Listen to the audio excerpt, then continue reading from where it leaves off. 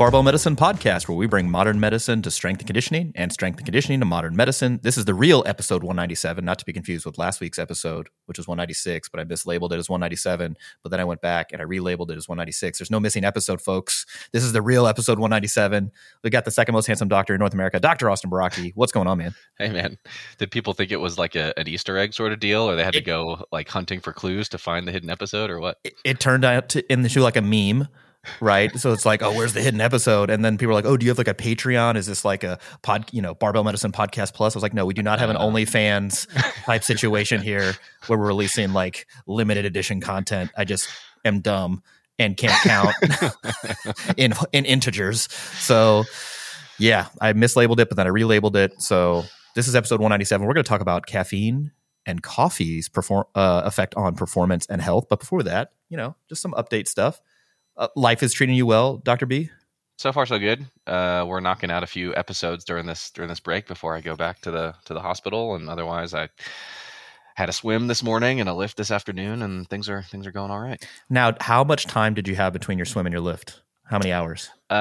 So I'm still on my period off from the hospital, so I'm not kind of crunching things together immediately back to back. So today I went over to the pool at like 9 o'clock, and I swam for maybe like 30 or 40 minutes. And then I trained actually just before we're recording this, which we're starting around 5 p.m. My time. So like from 3 to 4 or 3:30 to 4:30, something like that here. So I see you just had the ideal, if not optimal amount of time between your aerobic conditioning session and your lifting session, which is at least 6 hours. You need at least 6 hours. And it was not planned that way. It was naturally self-selected. I'm just, following my instincts. No, can't be. You need at least 6 hours between the sessions. Otherwise, the interference effect happens. We all know that to be true. Well, I guess both sessions were a waste then. Yeah, exactly. Yeah, just throw it all away. No, that's the question. We'll have to do a dedicated podcast to the interference effect. Although I did do that with Dr. Eric Helms. I think it's episode 136 now. But the ideas are never going to go away, so it's always worth a rehash. Yeah, we'll just keep doing it until people stop asking. Yeah, it's funny. So today I did, well, first off, big announcement. And when I say big announcement, I mean completely unimportant to anyone who doesn't care about what I'm personally doing training-wise. But I decided, so after last Friday's session, I was supposed to deadlift heavy. Well, let me back up. Last Thursday, I was supposed to squat heavy, and I could not tolerate anything more than 250 kilos like on my back. Like I squatted 250 kilos at 0 leg wise, but at 10 shoulder wise, just holding the bar was like. And this was to catch people up. This was due to pain from a fall off of a dirt bike. Yeah, if you're familiar at all with like physics and dirt bikes, what an object in motion. No, so you can high side or low side in a corner. So I have a rule in that I only want to crash in corners. The idea being like I'm not adding like a vertical displacement to my fall, like I'm just falling, to the one side or the other. The low side is preferable. That just means you're going too slow and your lean angle is too great, and you just fall straight, like just down the pancake, and you're like, embarrassing. High side, on the other hand, you're going too fast, and your lean angle isn't enough. / you gain a bunch of traction all of a sudden, and you go with force outward into the turn. I see. Yeah, correct. No good. So I high sided. So it was not the shoulder that I dislocated back in February. It was the other shoulder, and I didn't dislocate it or anything. I just jammed it, and I was like, that feels unpleasant, but I'll probably be fine. And in fact, 3 days later, I benched 391, so 177.5 for 6 singles at 6 or 7, and I was like, this doesn't feel great, but if I can bench, I can surely squat and deadlift. A couple days later, I mean, it's just a weight. There's a weight limit, right? It's just like, can't tolerate that. And then when I tried to deadlift on Friday, I got to 220 kilos, and then the traction I just could not tolerate. I'm like, how am I going to go to a meet and deadlift 700 plus? Like, even if my legs and back will do it, my arm and upper limb won't. Yeah. And then I was like, and it's a local meet. Yeah. I ran out of F's to give about that. And so, I just made the executive decision, pull out of the meet.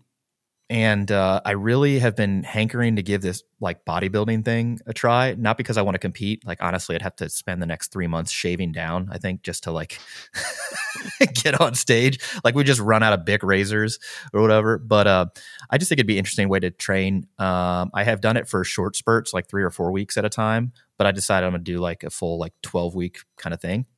So I'm using our bodybuilding template, and I had my first session today. And boy, let me tell you, one, my heart rate was on average about 30 beats per minute higher than it normally was during a powerlifting session. Two, I've never sweated so much in my entire life.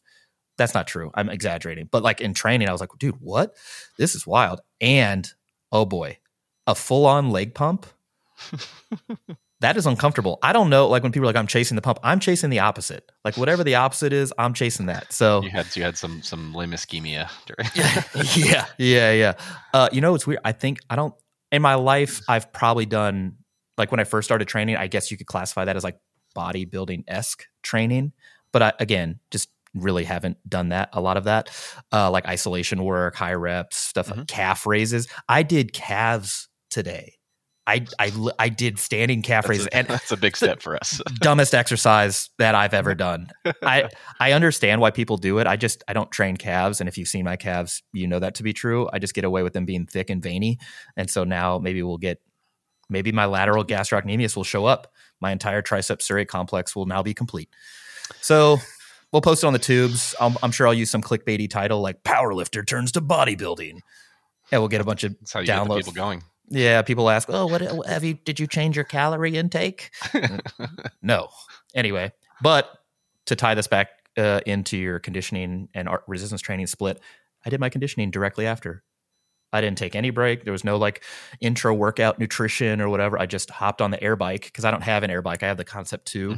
And at this gym they have the air bike. And I was like, oh, I can just do my aerobic intervals on that, and it'll be a different kind of thing. And yeah, let's hope that both sessions weren't a complete waste because I didn't separate them by at least 6 hours. I think it'll be all right. I think we'll be fine. So yeah, I've got some YouTube content going up. We do have a new video, 2 new videos from the Q&A with Dr. Derek Miles. Those are on our YouTube channel. We'll have some training vlogs going up. We'll get Austin to send me some stuff. Maybe can we get some swimming stuff? I'll see if I can enlist Lorraine to get some footage. Sure. if you're in a Speedo. I can see this thumbnail already. So that'll be coming up. If you want to send us some videos, we'll do some form checks like we always do. Send them landscape. So get your phone wide. Don't send us a single. Send us a multi-rep set. And you can send these to media@barbellmedicine.com. Ideally, they're 720p, 1080p, something like that. So if you have to use like a link sharing thing, that's fine. But media@barbellmedicine.com, send those. And you can make it to the vlog and we can do some form review there. Also, we have seminars coming up. Los Angeles next month, a couple weeks away. We have a few spots left, less than a handful. So if you're on the West Coast, you want to come to a 2-day live in-person health and performance seminar with Dr. Baraki, myself, Leah, Alan Thrall is going to be there, Tom Campitelli, the whole crew. Check that out. Link in the description below. The pain and rehab team, they've got all new seminar that's going to be in Miami in January of 2023. And then we're back with our 2-day health and performance seminar in Atlanta and New York in February and May, respectively. So if you want to come hang out with us, learn what we do here at Barbell Medicine, learn about health, performance, how to program, and do some lifting with us, get some coaching, sign up for a seminar.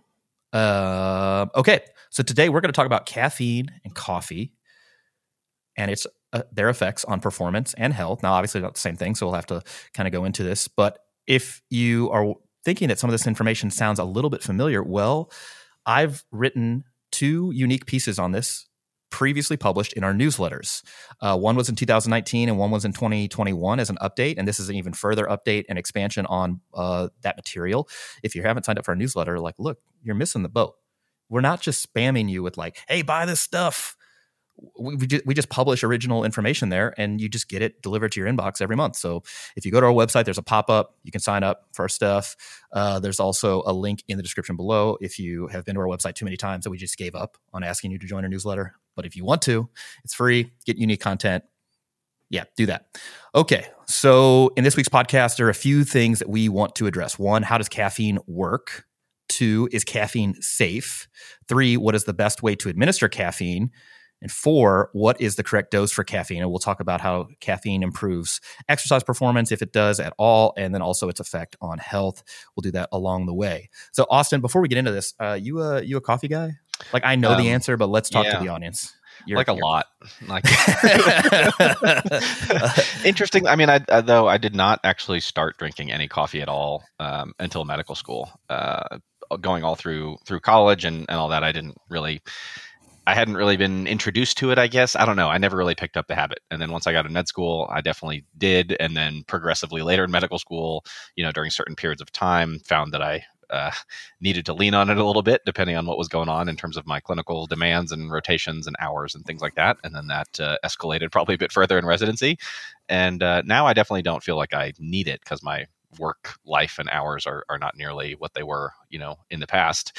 But it tastes good, and I like to make it in various forms. So for sure, I'm a coffee guy. Yeah, same. I also did not start drinking coffee. Man, it had to be third year of medical school. Like I didn't drink it at all through college. Even like the break that I had in between where I was getting my master's, running a gym, doing all this stuff. I just never needed it. I was like, I think it's before the sleep apnea hit. Yeah. And then I was just self-medicating. And then even after I got that treated, I was like, coffee tastes great. And I kind of like this little caffeine buzz. So yeah, it's a daily thing. How many cups a day you drinking for coffee? Probably anywhere from 2 to 4.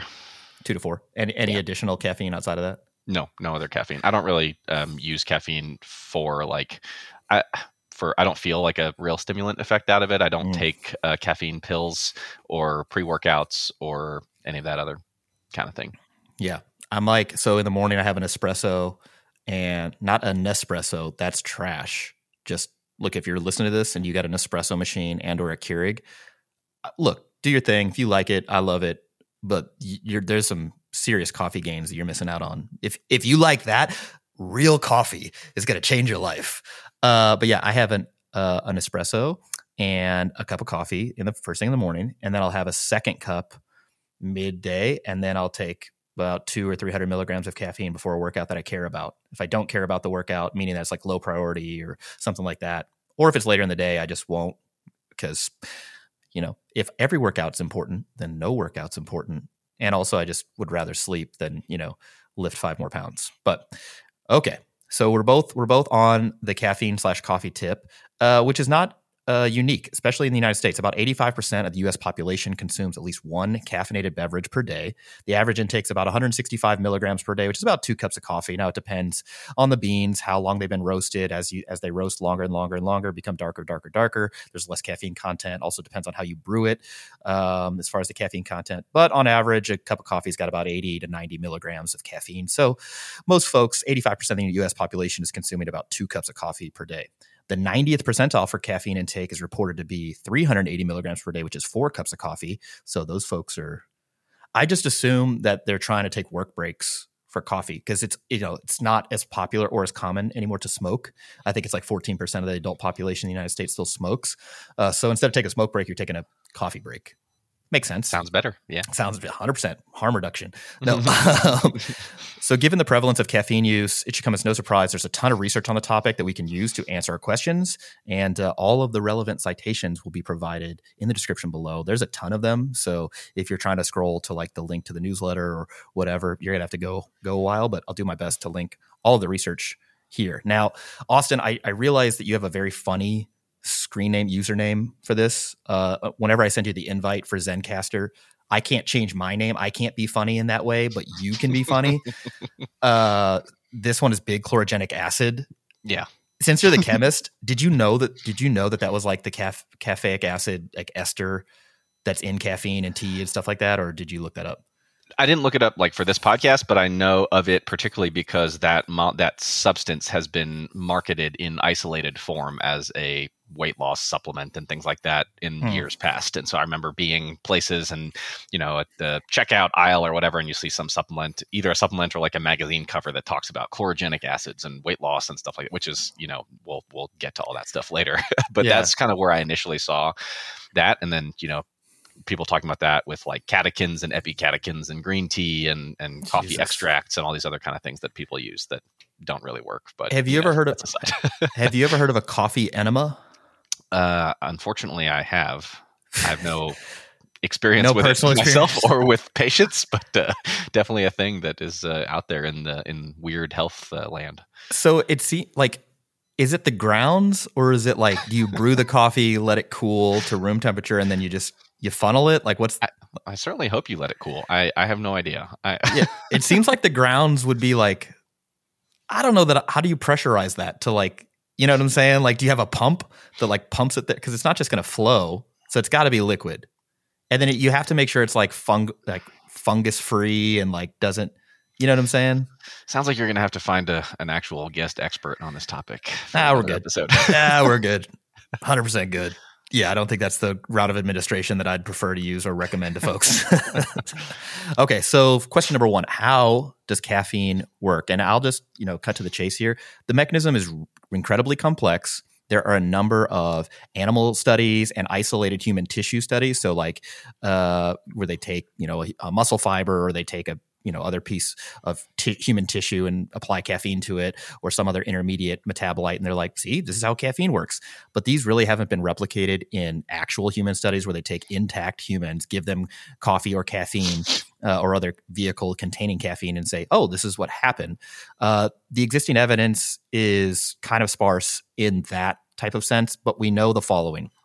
1, caffeine increases the calcium release in muscle tissue. So there's 3 major types of muscle tissue in the body. So cardiac muscle tissue, skeletal muscle tissue, or as the Aussies say, skeletal muscle tissue, and then also smooth muscle. You'll find that mostly in the GI tract, but also the vessels and things of that nature.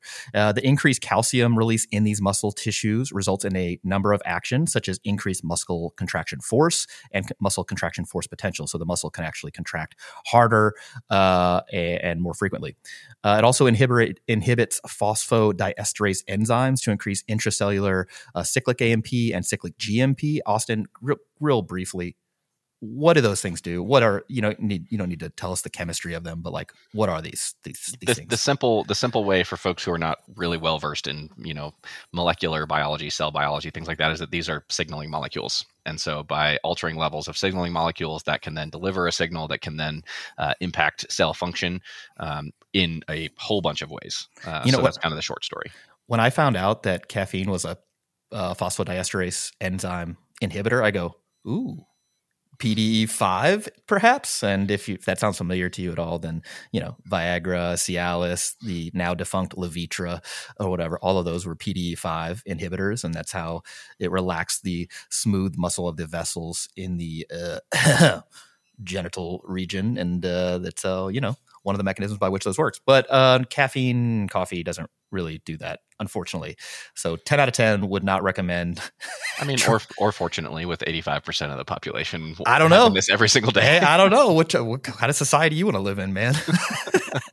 So it does that. It also blocks adenosine receptors with varying potency at each receptor. There seems to be some type of selective sensitivity with which adenosine receptors caffeine actually blocks. And it also increases norepinephrine release from the sympathetic nervous system. And as far as the autonomic nervous system goes, there's the fight or flight portion. That's the sympathetic nervous system. And then there's the rest and digest, which is the parasympathetic nervous system. So an increased release of norepinephrine from the sympathetic nervous system gives you more of these catecholamines floating around. So you can, do stuff like fight or flight, or you dilate your pupil or otherwise increase your activity. So while it has this wide range of like molecular functions, the most important ones as far as outcomes go, caffeine improves things like cognitive function, such as vigilance, reaction time, memory, reasoning, attention, learning, decision-making, all of these things, reduce errors in both rested and sleep-deprived individuals. So from like a cognitive standpoint, if people are like, what's the most well-studied performance-enhancing drug I can use for cognitive function? That would be caffeine. People are like, what about Adderall? It's like, that's a whole nother podcast, but actually the data on that's quite interesting, and it's not as much of a slam dunk as you would think. But again, another podcast potentially in the future. It also increases the squeezing force of each heartbeat contraction. So it basically makes your heart eject more blood than it otherwise would, which again prepares you to fight or flight or, exercise or something like that. In caffeine naive individuals, so folks who previously have not consumed caffeine, you can see a transient and short-term increase in blood pressure because of the increased ejection of blood from the heart. But if you drink coffee for a long period of time, you're a habitual consumer, basically has no effect on blood pressure. And I should also say that it is interesting in studies kind of evaluating the blood pressure changes secondary to caffeine administration.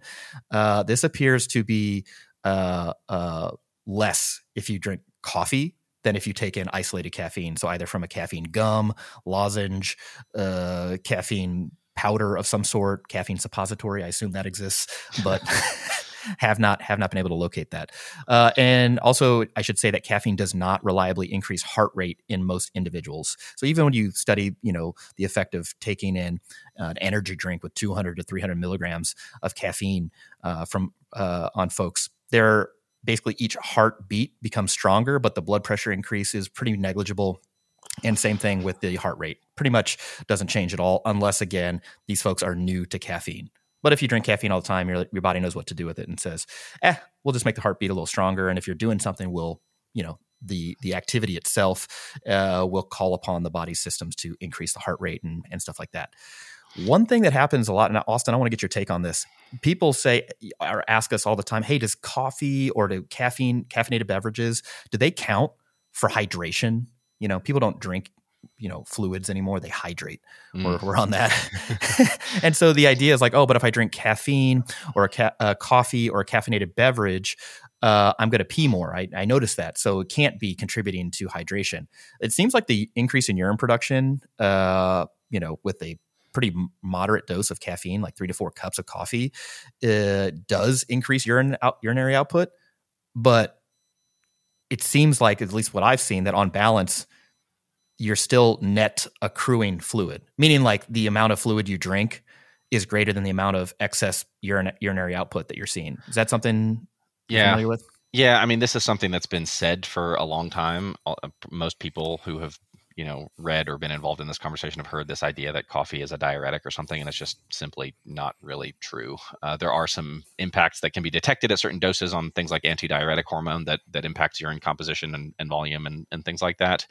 But again, to the extent that effect even exists, it is outweighed by the actual volume of fluid that you are drinking. And there's even been some research on dosing caffeine directly, independent, like separate from consuming it with a cup of coffee and things like that, and don't really see a reliable, diuretic action as far as getting people like quote unquote net negative, as we say a lot in medicine, getting people, more to lose more volume ultimately than they had before the dosing. So this is not really a thing, and those drinks definitely count towards your overall fluid volume, water intake, however you want to frame it.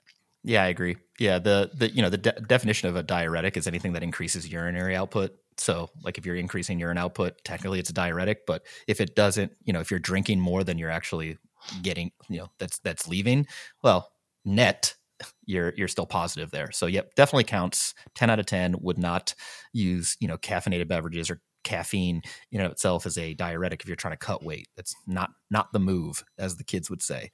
Probably one of the most famous or frequently experienced side effects of caffeine intake is that it stimulates the gastrointestinal motility of individuals. So basically, if you're, first thing in the morning, you have some food contents in your intestines from last night's dinner or yesterday's meals, you have some caffeine, particularly coffee, that migrated motor complex gets them moving, and hopefully there's a bathroom nearby. I think everybody who's drank coffee at some point or a caffeinated beverage has experienced that. Interestingly, this may exacerbate certain like IBS type syndromes, so irritable bowel syndrome type syndromes in certain individuals. Other few things, it can contribute to reflux. So the GERD is the common term there for people who are susceptible to that. And so I've actually experienced this when I got a little thicker than a Snicker, and I'd put my belt on for like squats or deadlifts, and I'd had a caffeinated beverage prior to training, I would get some reflux symptoms. And when I didn't. And so one of those things, it's not worth it to experience that during training with the caffeine. So that may be something to modify if you get that commonly. Do you see? There are a variety of different substances that can impact. Basically, at the bottom of the esophagus, there's this muscular sphincter that kind of squeezes down in normal function in order to prevent reflux of acid from the stomach back up into the esophagus. And there are a variety of substances, caffeine being one of them, that can kind of reduce the tone of that sphincter or cause that muscle to relax a bit, and that can allow for reflux to happen. The thing is, though, that these these kind of triggers, so to speak, are pretty individual, and they can vary in other situations, like context dependent. Like, is this associated with a meal or independent of a meal, or whatever's going on? So I don't necessarily tell like all patients, to avoid this, but rather that it can be a trigger for some folks, and it's something that they can experiment with, particularly for patients who are like, I want to handle this reflux, and I would prefer to never, need to use any kind of a medication for it or anything like that. Then kind of experimenting with individualized reflux triggers, coffee maybe one of them for certain people, may not be for others. Yeah. As far as the effects on performance, it is well documented that caffeine administration prior to a workout or test increases things like aerobic endurance, muscular strength performance, muscular endurance, power, jumping performance, and things of that nature. We don't really know why, but we do think that the increase in calcium release increases the excitability of the muscle tissue itself. And we also think that there's sort of some psychological effect with like a increased time to fatigue. We think in general, caffeine via its myriad of different molecular mechanisms does all of those things. And again, there's just reliable data all over the place in both sexes, in all age groups, et cetera, showing this. As far as the dosing and how to do that, we'll get to that later in the podcast. But as far as if you were wondering, does caffeine increase performance, have the potential to increase performance? The answer is yes. There's a caveat though. If you take so much that it induces like this gastrointestinal distress or otherwise makes you jittery, or if you have or are predisposed to some sort of anxiety type symptoms, that may actually worsen your performance. And that is very similar to a lot of other ergogenic or performance enhancing sort of nutraceuticals or nutrition practices. So for example, the Tour de France is often referred to as an eating contest on wheels. And so the idea is like you want to eat as much as possible so you don't lose body weight. And so you have all this energy during, each period or each event. The thing is, the capacity for folks to eat while they're cycling at that intensity varies markedly. Some people can eat a lot and be just fine. Other people can eat a little bit, and if they eat any more, they get sick. And guess what happens? You get sick. Well, your performance tanks. So it's very similar here on caffeine. There's a wide range of like, yeah, this is the dose that would potentially improve performance. This is the dose that would kind of put you over the edge. One thing we've talked about in our seminars now, I know the data on this isn't great, and we've kind of moved away from this. We talk about the Yerkes-Dodson law of like arousal, right? The idea is like you want enough arousal to be at like peak cognitive, physical performance and focus and this and the other. And if you go over that, you're kind of on the downslope performance-wise because you're just too hyped. And if you don't, if you're not, aroused enough, you're not yet at peak. And I know that the data on that with respect to like different mental strategies is not great for exercise performance, but I think we can use that model for caffeine. It's like, if you otherwise tolerate caffeine, normally you're not naive to caffeine or coffee, things and other sort of vehicles to get the caffeine in your system. If you tolerate it well, there's a certain dose that is likely to increase performance. And above that, you're just going to go too far. You just went overboard, and you'll know it because you may not make it out of the bathroom. For example, you may have upset stomach, and it's really hard to squat a PR when you're like, boy, I hope everything stays inside. Yeah, things of that nature. As far as health goes, we'll kick this off here with appetite. And then, Austin, we can go through some of the other more common sort of claims with respect to cardiovascular disease, cognitive function, et cetera. With respect to appetite, the data here is not perfectly clear because humans are different. And the way these things have been studied have also been very different. So we don't have like a set protocol for studying the effect of caffeinated beverages on appetite. So in general, this study was using coffee. If it's administered 3 to 4.5 hours before a meal, there's basically no real change on the subsequent meal's macronutrient intake or total energy intake. But if you take it right before a meal, there may be some reduction in acute energy intake. The thought process there is that maybe the extra liquid, for example, may provide some sort of satiety signal. But overall, when these types of studies are extended for a 24-hour period or multiple day period, the average energy intake is the exact same. There's no real like lasting effect there for energy intake. Also, in individuals with certain sort of anxiety disorders or major depressive disorders, stuff like that, actual caffeine intake may increase their energy intake at a particular meal. But again, when these types of studies are stretched out over a full day, the actual total energy intake seems to be about the same. So I don't think that caffeine is a strong appetite suppressant, certainly not a lasting one that could be used to like really modulate energy intake. And I think that's where I kind of stand on it. It is commonly said, you're in a weight loss phase, let's use caffeine. And that used to be a part of what the ephedrine caffeine sort of stack that you would take, the ECA stack. But I think overall, if anything, ephedrine or ephedra, which is banned now, was doing the heavy lifting, and caffeine just kind of gave people a little energy on top of that maybe. But I don't think it actually does anything for appetite.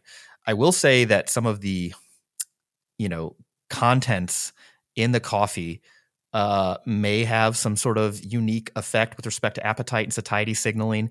There's definitely associations between coffee intake and dietary patterns and total energy intake. And it does seem like people who drink coffee regularly seem to have a more health promoting dietary pattern, whether that's evaluated via certain sort of dietary pattern scores, like how many servings of fruits and vegetables, or fiber intake, or lean protein intake, things of that nature.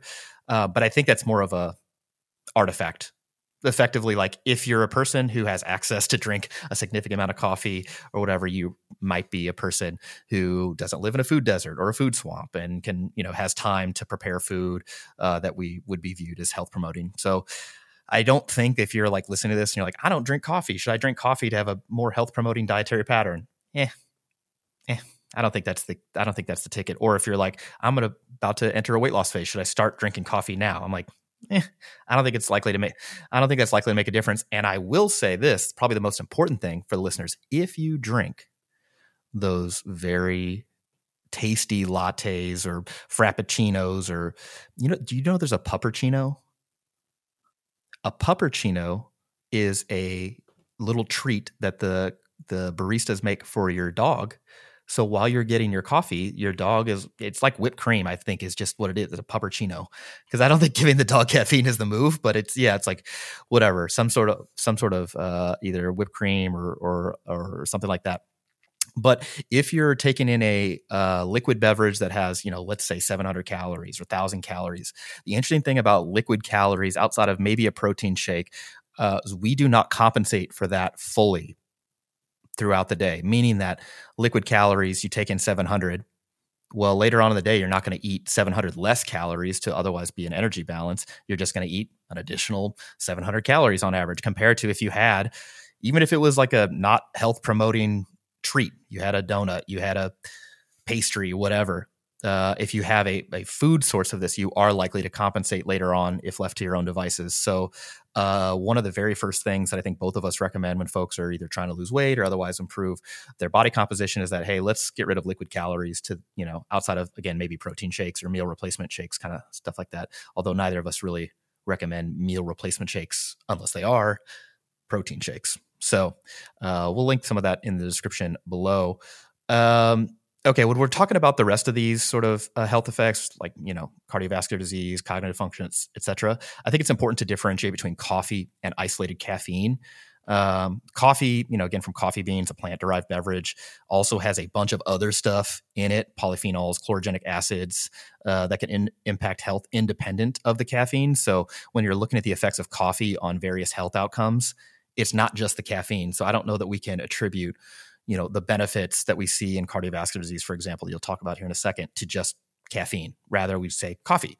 And then again, there's an additional relationship between people who drink coffee and their dietary pattern overall. So, all right. So Austin, if someone's asking you, a patient's asking you, hey, doc, what do you think about coffee for cardiovascular disease? What's your take on that? Yeah.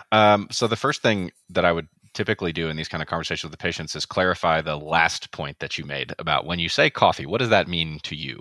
Right. So, if it's going to be a highly sweetened, super, calorie dense, calorie bomb of a beverage, basically, then I'm probably going to advise against that because I think that is, less likely to have health benefit.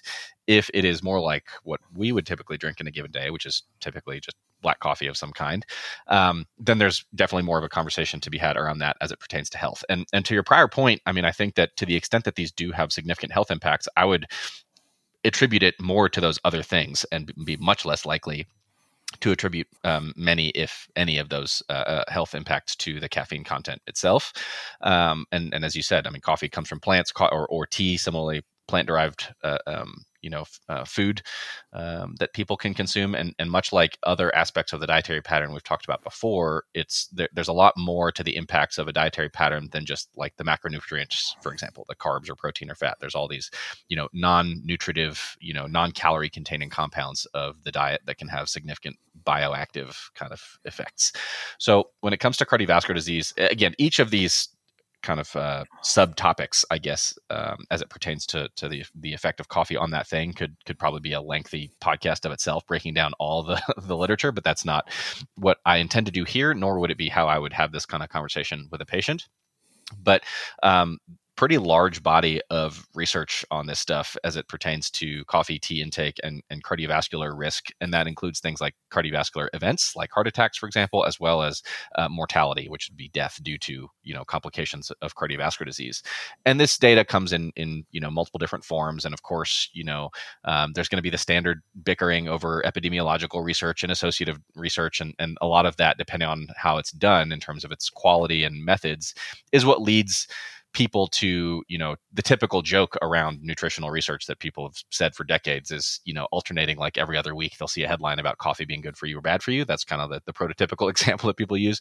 But I think that if we take the overall body of research on this, it tends to show a general benefit or neutral effect, depending on the context and the outcome and the intake and things like that. Some data show this supposed kind of J-shaped curve, as is sometimes quoted in this kind of research, where, no intake may have a certain level of risk. Having some amount of intake is associated with a benefit. And then as you get up to really high intakes, then risk starts to go back up again. Others don't show as clear of this J-shaped curve. Again, I think the bottom line when I'm having these kind of conversations as it relates to cardiovascular risk in general, and cardiovascular mortality, assuming we're talking about something like regular old black coffee intake or like minimal calorie containing, consumption of this kind of a beverage, is going to be a neutral to beneficial effect overall. Yeah, it's very similar to one of the concepts you keep coming back to is like, all right, well, if you're not eating something, for example, what are you replacing that with? And in this case, if you're drinking coffee, what would you replace that with if you weren't drinking coffee? So I feel like in general, people who drink black coffee, for example, that you're likely seeing the benefit from when they're having 4 cups a day, 3 cups a day, they're just not drinking soda, for example, probably not diet soda, but actual calorie containing soda or tea or other calorie containing beverages.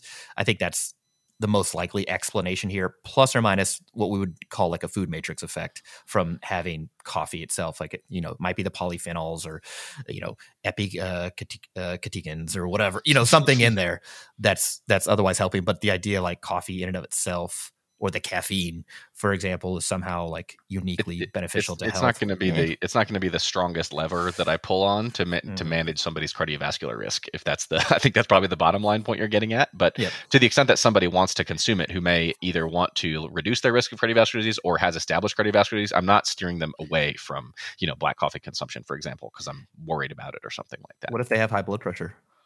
Also, not a great source of concern for me. Again, I'd be delving definitely into what exactly are they drinking. If it's somebody with like metabolic risk and insulin resistance and they're consuming, mocha fraps and things like that, then I'm going to be working on that. But black coffee, not a big source of concern for me in patients with high blood pressure.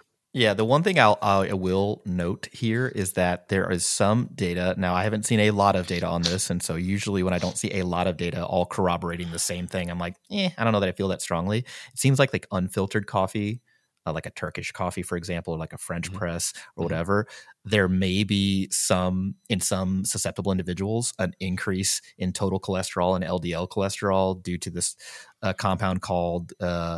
Diterpenes. Yeah, it's a diterpene, right? That's the whole thing.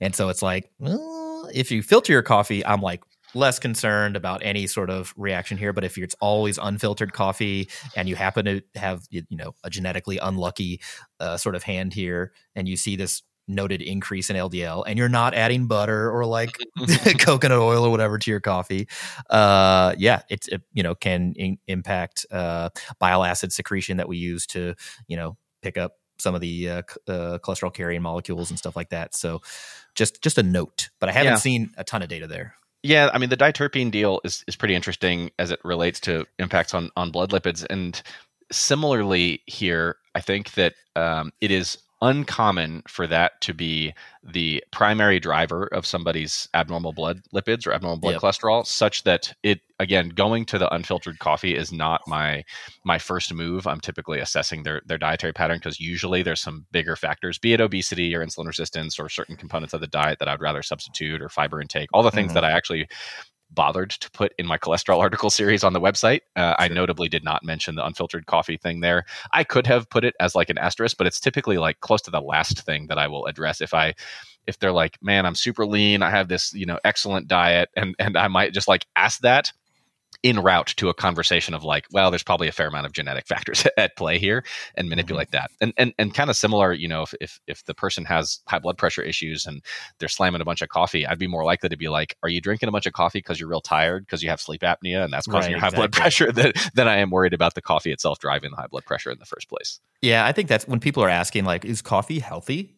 What they're really trying to know, like if drinking a significant amount of coffee is like directly affecting their sort of health trajectory. And it's like, I don't think so.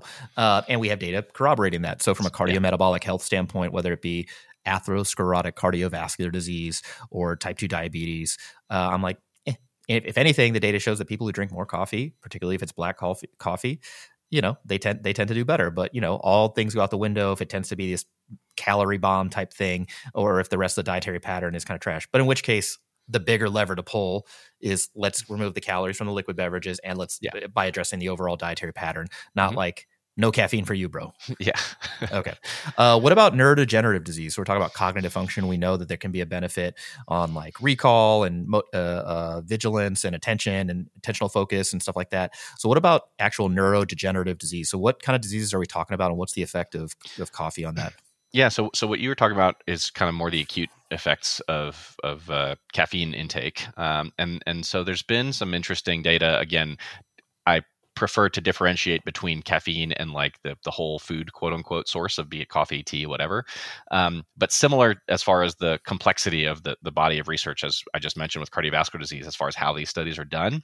But we're talking about conditions like dementia, be it Alzheimer's or other neurodegenerative conditions like Parkinson's disease and things like that. And so what would be when I look at it, I'm like, okay, is there very consistent evidence or even associative evidence of like these things don't go well together? There's suggestion of harm, and it's like, well, no. And typically the associations are of benefit. The question, though, of course, is the extent to which that's a causal sort of thing, or the extent versus more healthful lifestyles. Kind of clustering together, people who tend to consume black coffee also having other healthful lifestyles that will reduce the risk of the development of dementia. And that, I think, remains unclear. I mean, they have done trials, for example, of like isolated direct caffeine supplementation in Parkinson's disease, and doesn't seem to really impact the trajectory of that condition or strongly mitigate risk. And so similar to the cardiovascular situation here, my conclusion at the moment tends to be that, hey, it is likely to be neutral to beneficial. I don't have reason to suspect that the consumption of these food of coffee, for example, in the forms we've been discussing, will increase your risk of any of these bad things happening. I'm lean more towards it may benefit you to the extent. I mean, we know there are other dietary, food sources of these polyphenol type compounds, be it from, berries or cacao or for certain other kind of things that are thought to have beneficial kind of neuroprotective effects. And so maybe similar deal goes here as far as the polyphenol content of coffee, etc. Or if that's not so much of a thing, then it's neutral and we're all good. And you can enjoy your life and enjoy those acute benefits that you mentioned earlier as far as like, cognitive performance in the moment versus the longer term kind of trajectory. Yeah. Any other health conditions that you think coffee may help with? The one that I think is worth mentioning, and this is something that's actually done increasingly in practice, relates to the liver. Fatty liver disease is extremely common, and it's definitely, if it hasn't already, going to overtake things like chronic hepatitis C infection and things like that as a cause of chronic liver disease and liver scarring and fibrosis and cirrhosis and all the complications. And so for folks who have obesity, who have evidence of liver inflammation on their tests, that may suggest either, regular old fatty liver disease or frank, steatohepatitis, like significant inflammation in the liver. Hepatologists all over the place are routinely recommending that their liver patients drink coffee, preferably black coffee. And this is similarly due to some purported benefits of that intake on, likelihood of progression of liver scarring fibrosis, potentially improving some of those outcomes. Of course, this is not the only intervention that they're recommending. They're also strongly recommending weight loss and things like that. But this is something that I also, to the extent that I am managing a person who has among these kind of liver issues in the outpatient setting, then it's a topic that I actually do typically discuss with them to recommend that they intake, because similarly the pendulum points more strongly towards benefit without a clear signal for harm. So I'm down with it for quote unquote liver health, if you will. Yeah. Speaking of livers, how is caffeine even metabolized? Like if your liver is pickled, which is that's a medical term. If you have a pickled liver, yeah. What's the deal there? Does that somehow impact the metabolism of caffeine? This is an interesting area because it, to some extent, explains the variation in human experience, I feel like, with things like coffee, with caffeine use. Most substances that we ingest, be it medications or these other kind of like, psychoactive or pharmacologically active bioactive compounds are metabolized and excreted. There are a couple different ways that can happen, but the liver plays a super important role in that. And there's a whole set of enzymes in the liver that break down, metabolize, again, things like medicines or other kind of foreign substances, called the cytochrome P450 system. Medical students, pharmacy students, et cetera, will have heard of this. We all learned it in school, and are inhibitors and inducers and things that can mess with the function of this system. And so one of the enzymes in particular is just called 1A2, CYP1A2. And this is the particular enzyme of the system that metabolizes caffeine. And so caffeine's normal half-life, the amount of time that it takes to break down half of the circulating caffeine in your blood, is typically on average about 5 to 6 hours, but this can vary pretty widely. And the population, it turns out, can be broken down into quote unquote faster or slower metabolizers of caffeine. And this relates to their genetics, and how that impacts this CYP1A2 kind of enzyme and how it functions. And so some folks who would be fast metabolizers are going to be people who can drink a cup of coffee, might feel little to nothing out of it, may be able to drink it and then go to sleep and sleep normally, like shortly thereafter. They would probably be more on this fast metabolizer end of the spectrum. And then slower metabolizers are going to definitely feel much more of the impacts, to the extent that they are, not super habituated to it, or it may take them longer to do that. And then additionally, that effect may be more prolonged. And so they may have a much harder time, for example, having a cup of coffee and going to sleep. It may be, they may not be able to have anything much later than the, early to mid-morning. Otherwise, they'll experience impacts on their sleep. And there's some interesting research. I mean, there, not only might this relate to how some of the research kind of comes out in the wash, like showing null research findings, perhaps because you have a whole population mixed of fast and slow metabolizers, and so you don't ultimately see an effect. And so this was suggested. There's one interesting paper where some aspect of cardiovascular risk may have been impacted by the kinds of genes that people had in their 1A2 kind of enzyme, so that slower metabolizers maybe had a little bit higher risk, from a cardiovascular standpoint. That science isn't super settled at this point, but it's an interesting kind of wrench that you could throw into all of this as far as how caffeine may impact health risks, may be related to how these people metabolize it and how prolonged it is and things like that. And then additionally, those who have learned about this enzyme system, be it again in like medical school or pharmacy school, have learned about things like inducers and inhibitors, and there's other things that we can do that can then impact how much this enzyme system works. So for example, smoking is an inducer of this enzyme. So those who smoke will also, because it induces this enzyme, it ramps up how active it is, they will metabolize caffeine much more quickly. There are certain medicines that can do it, and other things that can be consumed, or other drugs that can similarly induce the activity of this, meaning that you would metabolize caffeine faster, experience perhaps less of its effects, or its effects may be more transient. And then there are other things that would inhibit or block the function of this enzyme. Similarly, there are certain medicines, to include oral contraceptive pills, certain antibiotics that are well known to inhibit the 1A2 enzyme that can then basically slow down how much you would metabolize caffeine. So it's pretty interesting stuff, and all of this can impact basically how the individual experiences, the effects, be it psychoactive or physiologic or whatever, of caffeine coffee use, and also may impact how that person should use it to the extent they want to, insofar as it may impact things like their sleep quality and recovery and things like that. Yeah. I wonder why there's such a wide variety of CYP, 1A2 function. There's like it's one of the major isoforms in the liver, like represents a substantial portion of like liver metabolism of everything. And very important to us, obviously, is medications and whatnot, but it's like, why are we so different?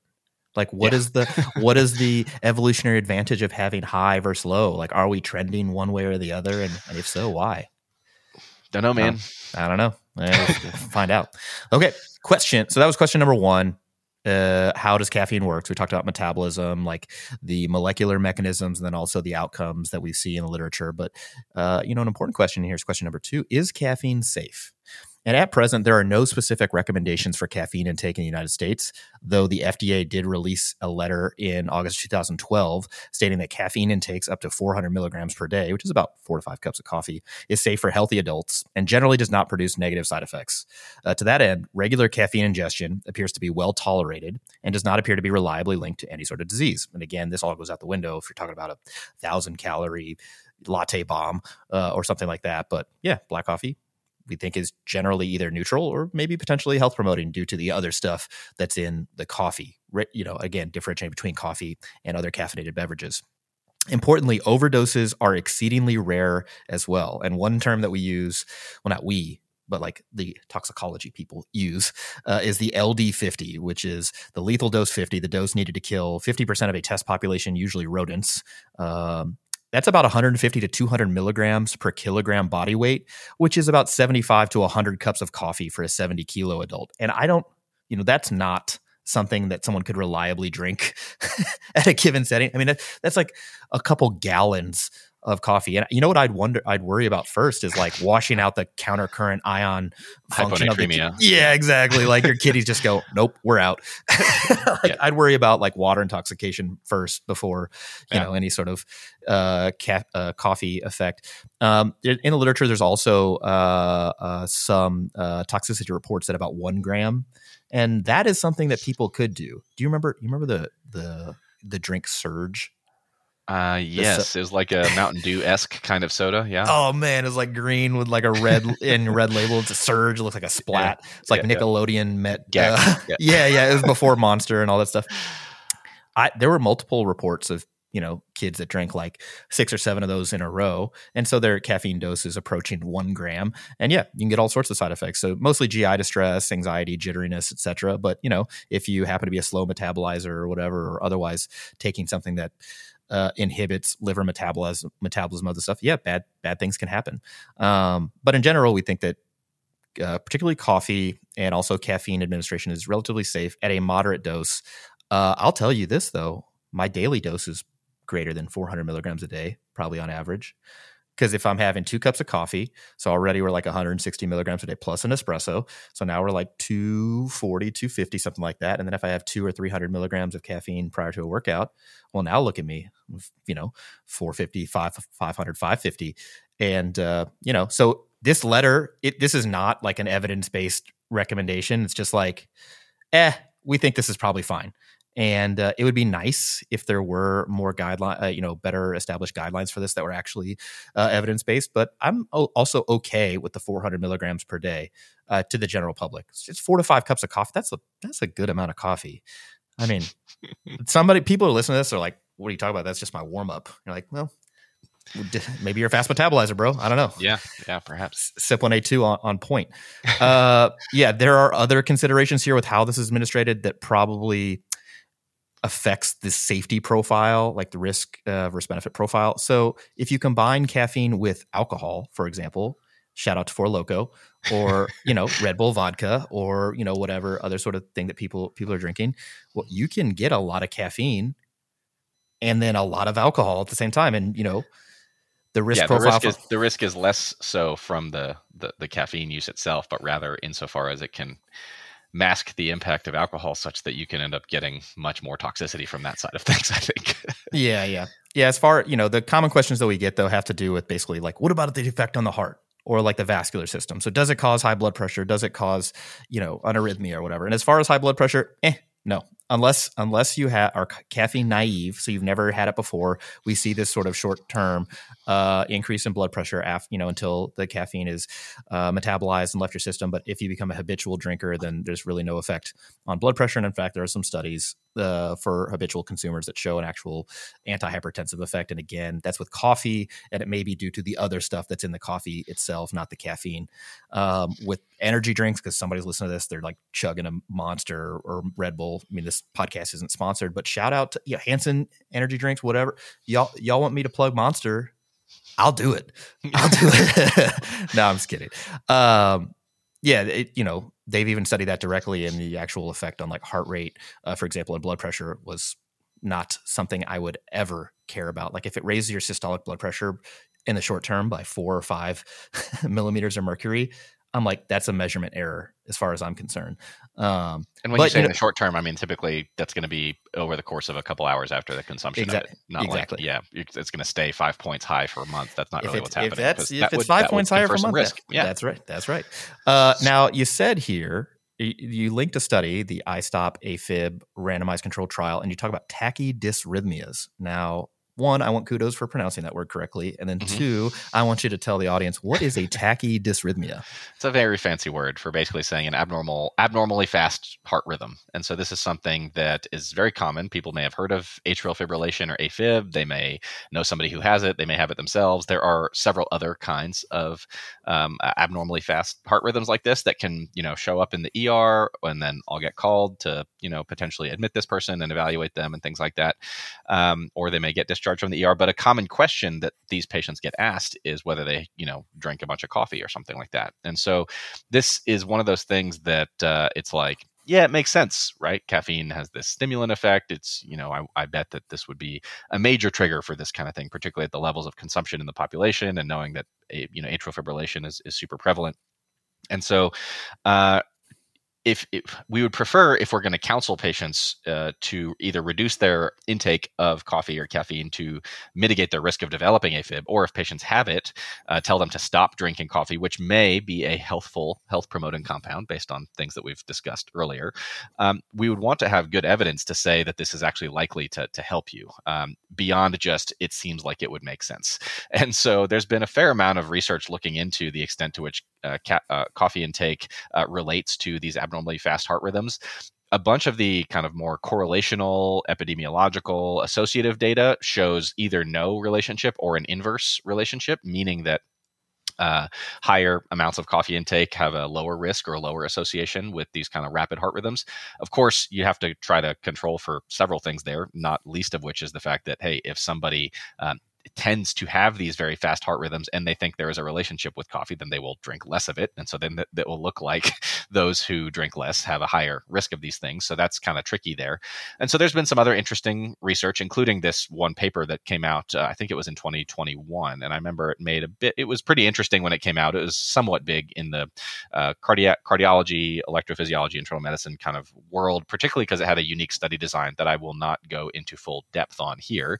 But again, it's called it was basically abbreviated the iStop AFib randomized controlled trial. And the bottom line of what they did is they had a bunch of people do a series of the so-called N=1 self-experiment, basically trying to figure out what are their individual triggers for bouts of atrial fibrillation. because there are a whole bunch of either known or purported triggers, and caffeine turned out to not be one of them. The one that did emerge as a clear trigger for atrial fibrillation was alcohol use, which is also very well known, well established. Definitely, when I have patients who have issues with AFib, I try to get them to not drink alcohol at all, if possible, or substantially reduce it to the extent that they drink a bunch. But caffeine, coffee use, things like that, is not really seeming to pan out as a major issue for these things, and so it is not a big focus in my conversations with patients who have this kind of an issue as a way to modify their risk. Yeah, I think we're on the same page there. And then the last two considerations, one we already covered, has to do with the filtered versus unfiltered coffee. We talk about diterpenes, so the cafestol, and how do you think you say that? I have no idea, man. It looks like a Hawaiian word or something. Caviol or who knows? Yeah. Just another diterpene. So that may affect blood lipids, but again, probably not, certainly not actually the biggest lever to pull with respect to lipid management. But, it's a thing. It is a thing. And then last one has to do with caffeine in pregnancy. So, you're not seeing patients that are trying to become pregnant or are pregnant anymore. But, there's standardized guidelines here as far as caffeine intake, and it's to keep caffeine intake under 200 milligrams per day. But, shout out to the American College of Obstetrics and Gynecology. This is not based on high quality evidence. This is just like a consensus statement. We're like, yeah, this is what we feel. And so, I think risk benefit, if the high intake of caffeine, which is associated with neonatal withdrawal, if that's been documented, I feel comfortable kind of just signing on there with the understanding that this is not based on like high quality evidence. Austin, you have any different takes on that? Nope, no different takes. I mean, I think that if they're slamming, many, many monsters a day, then having them prepared for the possibility that their newborn may be unhappy when it comes out and gets that nasty withdrawal headache, and they're going to have to deal with the consequences of that. There's some other, theoretical situations if it relates to, a low birth weight baby or, growth restricted kind of things. But again, a lot of this is either based on similar kind of like mechanistic reasoning, hypothetical stuff, generally not super, super high quality evidence, but there's never going to be high quality evidence in so many things in the land of obstetrics. So that is what it is. Dude, when I was on wards back during residency, I was like, man, I've never been more tired in my entire life. I wonder, can I get an IV of caffeine? And not only is that an order set, in the nursery. Yeah.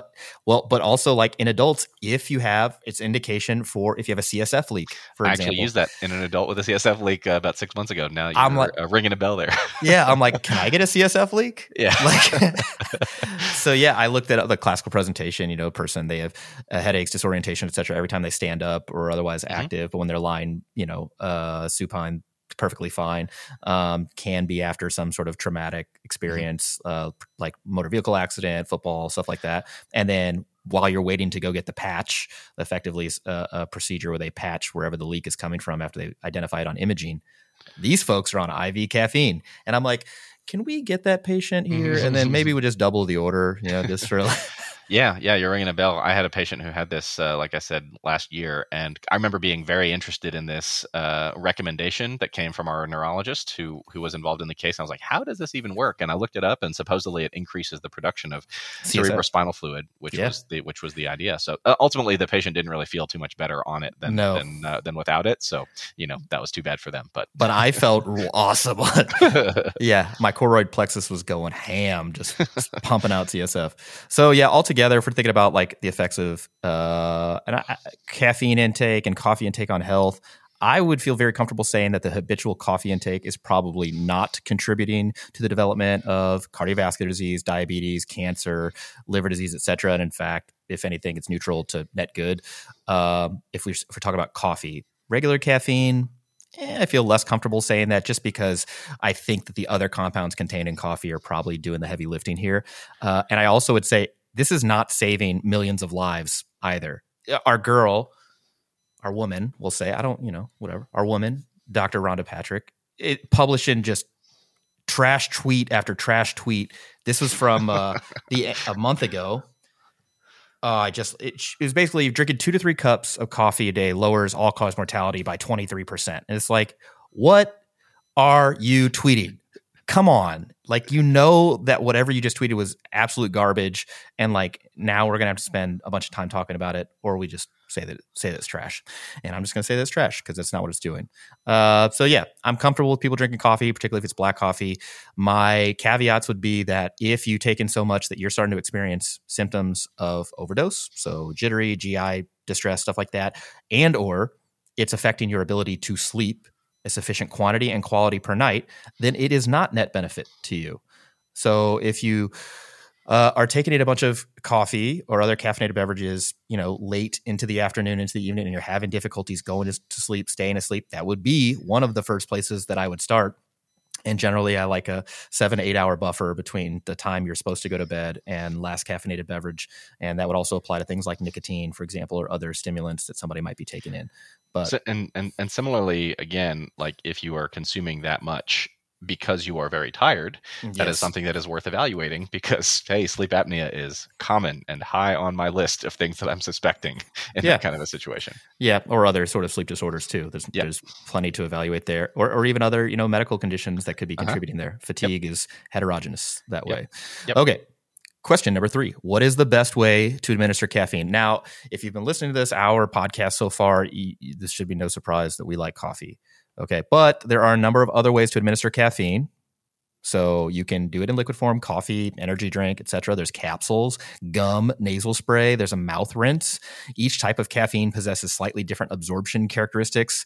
So, for example, the caffeine content from a cup of coffee is somewhere between 80 and 90 milligrams. It peaks in about a half hour to up to 2 hours later, depending on your liver. Energy drink typically has about double, so 160 milligrams of caffeine. It again peaks 30 to 150 minutes later on. Caffeine gum can have any amount of caffeine in it, and it peaks faster, 5 to 15 minutes. But the interesting thing is people are more prone to overdosing on caffeine with caffeine gum, because they're like, oh, it's just a piece of gum. I'll have 2. I'll have 3. And it's like, bro, that's 600 milligrams of caffeine. That's like, more than you've taken in your whole life. But yeah, it peaks in like 5 to 15 minutes. A funny story, back in medical school, I got this caffeinated gum off Amazon. It was like advertised like military grade caffeinated gum. I'm like, perfect pre-workout. Let's go. I didn't read the label appropriately. Each piece had 300 milligrams of caffeine, and I'm a double gum guy. I take 2 pieces. That's what I want. So I took 600 milligrams of caffeine right to the dome. I instantly went to the bathroom and just voided everything. I'm like, wow, who needs a coffee enema when you have caffeinated gum? You're bowel prepped. That's right. Yeah, I didn't need to go lightly. Yeah, I was ready to go. But yeah, caffeine capsules, again, varying amounts of caffeine per capsule. It peaks a little bit slower than gum, 25 to 45 minutes. Caffeine powder, if you can find just caffeine anhydrous, peaks in about 30 to 60 minutes, just like coffee and energy drink. There are other sources of administration like caffeine mouthwash and a nasal spray or nasal rinse. Those are not really absorbed, and so would not recommend. There was a thought, for example, the caffeine mouthwash or nasal rinse, it would be similar to like swishing and spitting like a sugary substance. This has actually been studied. In fact, one of the mouthwashes, they use Red Bull. They basically took a swig of Red Bull, swished it around their mouth, and then spit it out. And then they were like, what's the RPE now? And it's the same. It didn't change anything, not really absorbed. And also they did blood samples, and they're like, didn't really change any sort of factors that we would associate with caffeine intake. But when they used Red Bull that had sugar in it, there seemed to be a benefit. It was only when they actually went to the sugar-free Red Bull that they saw no effect. So it seemed like the sugar mouthwash may actually do something. And that is a practice sometimes used in sport, just for folks that are particularly endurance events. So yeah, and since you mentioned that earlier, I will say that insofar as we see significant harms or toxicity from caffeine use in like clinically in medicine, it tends to be associated with that caffeine anhydrous powder form. Yeah, people go crazy. Shout out to one of my favorite podcasts, the Poison Lab. No relationship or there, but it's an excellent toxicology focused podcast, and so that's where I learn about a fair amount of toxicological emergencies and poisonings and things like that I wouldn't necessarily see otherwise. And caffeine toxicity, again, Like, you are just not going to get there from drinking coffee. Again, something else, the fluid overload, the hyponatremia, whatever, the water intoxication is going to affect you before the caffeine does. But caffeine anhydrous, the straight powder, where you can just take as many hundreds of milligrams as you want, that's actually where some legitimate toxicity, overdose, and major health risk can emerge from that. So I would not steer effectively anybody towards that myself. Yeah. Yep. But overall, if you're taking caffeine in orally, so coffee, energy drink, gum, capsules, powder, although again, we would not recommend that, it's rapidly and completely absorbed, usually within 45 minutes of ingestion. The metabolism, as mentioned earlier, can be affected by things like smoking, exercise, et cetera, where metabolism is actually inhibited to a small, but perhaps clinically significant degree. And then of note, with repeated administration, caffeine does not change its pharmacokinetics. So people talk about this tolerance effect. They're like, oh, I need to take a caffeine holiday because I've been taking so much caffeine. I'm not feeling the effects anymore. Not feeling the effects anymore is different than these actual measured ergogenic or performance benefits, particularly in cognitive related tasks and also physical activity. So we do not see those effects in cognitive tasks and physical activity related tests. But if someone takes in caffeine, they're like, I don't feel buzzed anymore. I don't feel like I'm up. It's like, okay, but I'm not necessarily concerned with that. You might have habituated to that, become more tolerant of that, but the actual effects on your performance do not appear to be changed via the existing evidence that we have. So just to make that super clear, so I that might have been tricky to follow, but there is some tolerance to quote unquote the buzz insofar as you might feel those effects. But even when you are habituated or quote unquote tolerant to those things, if you're still taking a sufficient dose of caffeine, or even the same dose that you've been taking, the performance and cognitive benefits will still be there. Those don't necessarily habituate away. Is that accurate as far as what you're saying? Okay, very good. Yep. And if you stop taking it, yes, you can get withdrawal-like symptoms. These things, symptoms include headache, irritability, nervousness, reduced energy. However, we don't really know why this happens. The development of withdrawal symptoms should not be confused with an addictive property, because it does not appear that caffeine or coffee have any convincing profile as an addictive drug. So I don't, people are like, oh, we're addicted to coffee. It's like, but if just because you have withdrawal symptoms does not mean it's an addictive agent, so to speak. So with all that, let's get to the question number 4. What is the correct dose for caffeine? And I think if you listen to this thing all the way through so far, you know that we'll just say as much as you can handle. Just take it all. And if you don't feel it, up the dose. No. There are a number of systematic reviews and meta-analyses that kind of give us this range for ergogenic or performance-enhancing dose of caffeine. That's somewhere in that 3 to 9 milligrams per kilogram body weight range. And so if you weigh 220 pounds or 100 kilos, that's 300 to 900 milligrams of caffeine about 30 to 45 minutes before whatever task you're trying to improve performance on. Now, that is a wide range, threefold, right? So it's like, how do you navigate this as a human, as an individual? I like to start people at the lower end, right? If they're like, yeah, I drink coffee regularly, but I haven't really done anything before a workout. So what do you recommend? I'm like, I don't know. If you like coffee and you're cool with that, try a cup or two before your workout, see how you feel. And if you're interested in like squeezing every ounce of performance out of a workout because it's a high priority workout or something like that, you could try 3 cups of coffee, or, and just systematically, gradually increase the dose. I personally have never gone above 300 milligrams or so before a workout, mainly because once I go over that, I have done that on accident. Not a good time. But, everybody's different. If you got a healthy dose of CYP1A2, maybe you're a 400 milligram person. And this all assumes that you actually enjoy how caffeine makes you feel. And if you don't, yeah, you can also just not take it, which is fine too. yeah. So somewhere in that 45 minutes before exercise, somewhere around there, that would be fine. If you're going to a powerlifting meet and you're listening to this and you're like, all right, well, when do I time this optimally? My trick is I tell people to have the caffeine, ideally coffee, but whatever vehicle you're used to and prefer, do it right before your last warm up on squats. the idea is you're going to take that last warm up. You probably got another 10 or 15 minutes before you take your opener, and then another 20 to 30 minutes before you take your third attempt. And that's really when you want the caffeine. I mean, you want that at peak when you're taking your third squat attempt, and that should tie you over through bench press and you had a little bit on deadlift. I've seen people do like pre-workout, dry scoop it before every squat, bench, deadlift. I'm like, bro, that is 900 milligrams or so, or 8, whatever. It's a lot of caffeine, and it's stacking because you haven't had enough time to let the thing metabolize, unless it's like an all day, like, APA or WPO meet that lasts for 12 hours. And you're like, okay, well, maybe in that case, it's fine. Yeah.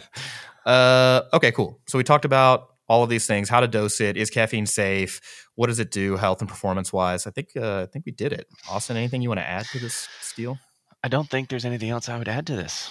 We covered pretty thorough. Yeah. So we don't sell any coffee, but that would be my preferred way for you guys to get caffeine if you're interested. We do have caffeine in some of our Peri RX. The dose is 300 milligrams in there, and if you take it and you start feeling jittery afterwards, that dose might be too high, straight up. But that was the dose that we went with, and many people seem to do okay with it. But I would just caution you, if you are not a habitual coffee or caffeine consumer and you're wondering, should I get the one with caffeine or the one without caffeine? I would get the one without caffeine, and then you can dose the caffeine as you want. Especially if you work out at night, like you don't need to, just don't take it. Not worth it. Yeah. Yeah. 10 out of 10. Not worth it.